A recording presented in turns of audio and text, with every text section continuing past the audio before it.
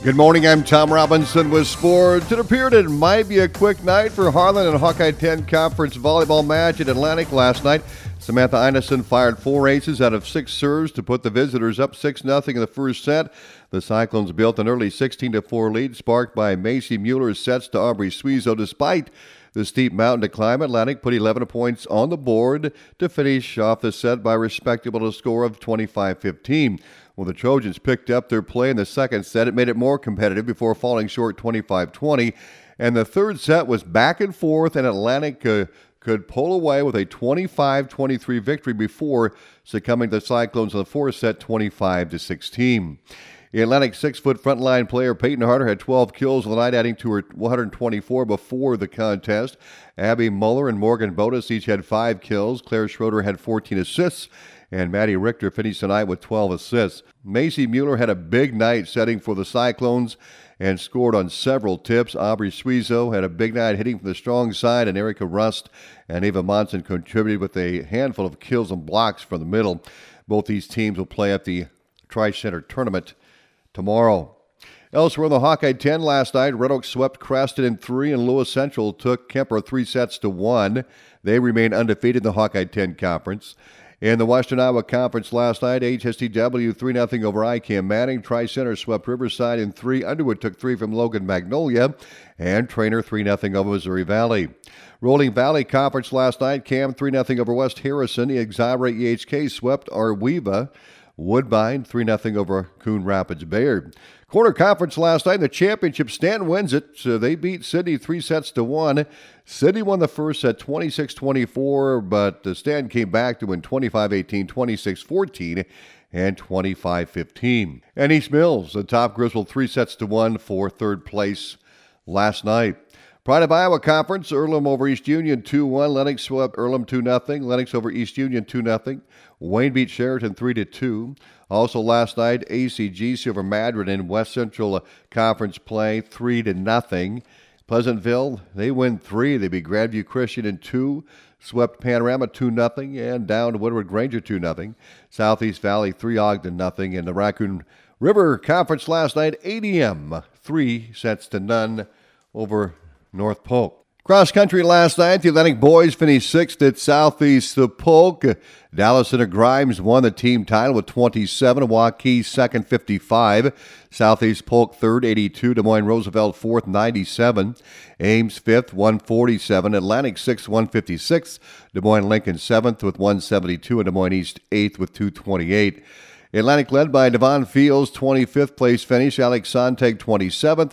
Luke Erlmeyer, 32nd place. Bennett Whetstone, 33rd. Tyrell Williams, 39th. Ricky Fields, 43rd. And Braden Spur finished 44th overall. And the Atlantic girls cross-country team finished in 9th place in that same meet last night with 257 points. Johnston won it with 62. Ankeny second, 77. Waukee third with 90. Waukee Northwest fourth with 107. Dowling Catholic fifth. Indianola sixth. Iowa City West seventh. Southeast Polk eighth. Atlantic ninth, followed by Urbandale, Ames, and Des Moines Lincoln. Claire Pellet led Atlantic in 9th place overall. Belle Berg 51st. Katrina Williams, 55th. McKenna Schrader, 68th. Ella Brummer, 74th. Faith Altman, 75th. And Mariah Huffman finished 76th overall. Well, it's week 6 of high school football tonight on KSOM as Sydney will take on Cam, as Zach Collins and Austin West will have the broadcast on 96.5 FM and live video streamed on westerniowatoday.com. Pregame starts around 5:15 with the In the Huddle show, and kickoff at 7 o'clock on 95.7 FM and also live video streamed on westerniowatoday.com. KS957. Atlantic hosts Creston in Class 3A District 6 contest. Perry Feeve, Kevin Ferguson, and Cody Weaver will join me for the broadcast. Pregame at 6, kickoff at 7. Well, Harlan takes the field tonight against Perry following a tough battle with District 6 foe Creston last week. The Panthers' late-game field goal did the Cyclones in 25-22. Harlan head coach Todd Blatt says they put the Creston game behind them and are moving on. Well, there's nothing you can do about what's already happened, so we just kind of focus on what the next play is going to be, and that's going to be against Perry on Friday night. We're going to have try to have some good focus, and we looked at the film last week, and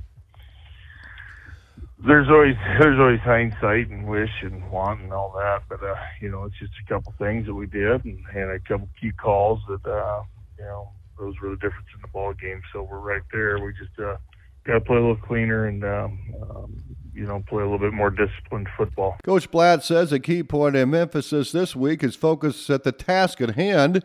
Blatt says Perry is going to look at this game with Harlan as an opportunity.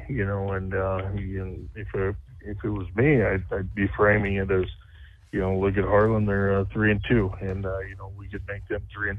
So I think that's going to be their mentality, and they're going to come in and try to play their best game of the year, and I don't know.